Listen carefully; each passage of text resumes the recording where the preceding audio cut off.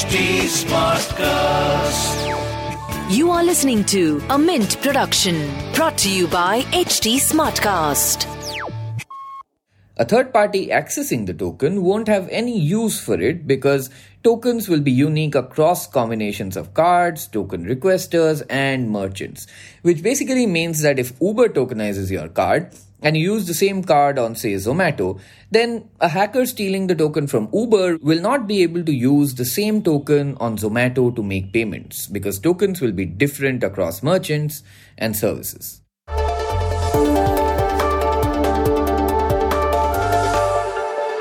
The internet gave us short attention spans.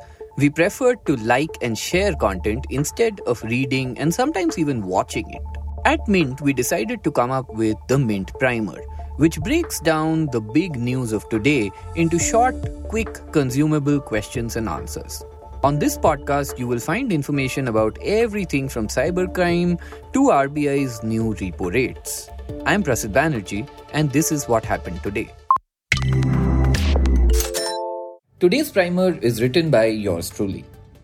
So after months of back and forth with the industry, the Reserve Bank of India's deadline for tokenization of cards used in online payments finally passed on September 30th.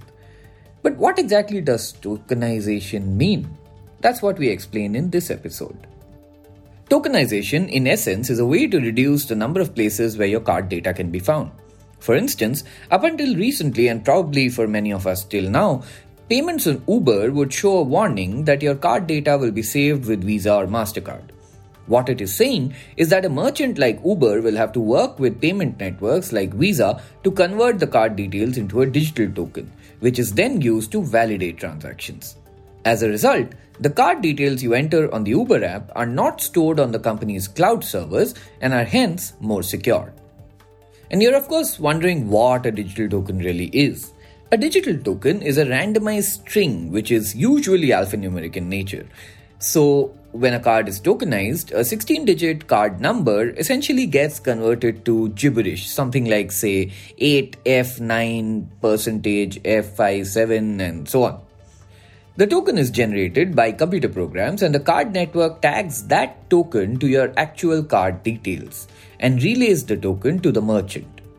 When payments are to be requested, the merchant sends this token to the card network, who matches it against the saved details and validates the transaction.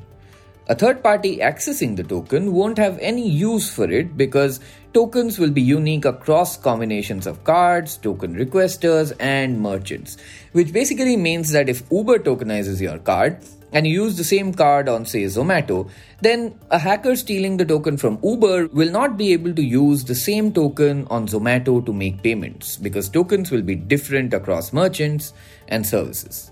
And that, of course, is one of the ways how tokenization prevents frauds. Card details saved on an app are stored in cloud servers, which, if hacked, can give the hacker access to the plain details. Though most merchants put special mechanisms to store card details in an obfuscated manner, it's much more difficult to hack a bank or a Visa than it is to hack websites and apps. Tokenization also differs from encryption in some ways, actually in many ways. The primary difference between encryption and tokenization is that the token cannot lead one to the card details. In encryption, a computer program obfuscates data using an encryption key, and this key can turn the data back to its original form. In tokenization, however, there is no way to know what data a token represents unless one has access to the databases of the actual issuer of that token. This fact is also why digital tokens are often not considered sensitive data, which can be beneficial for firms in a way because when a company stores sensitive data, they have to incur additional costs on compliance, which may not apply here. Of course, that's not yet clear about payment data at the moment. Lastly, you're probably wondering if all of this is true, then why are my payments failing? And that is probably because merchants had to reach out to customers and have them re-enter card data for tokenization. Payments are either failing because the customer didn't heed reminders asking them to enter the card details again, or because the merchant still doesn't have tokenization infrastructure in place.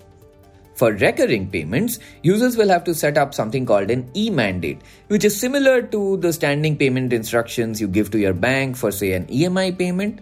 It's similar to that before a merchant can charge you. So, unless you do this, the merchant can't do a subscription or a recurring payment.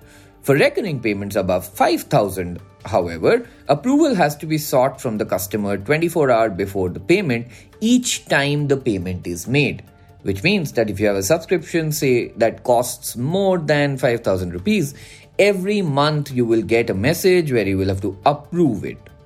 Payments under rupees 5,000 can also use UPI autopay as long as the platform and your bank both support UPI autopay. And that was a quick glimpse at today's front page. We'll see you again tomorrow. This was a Mint production brought to you by HT Smartcast. HT Smartcast.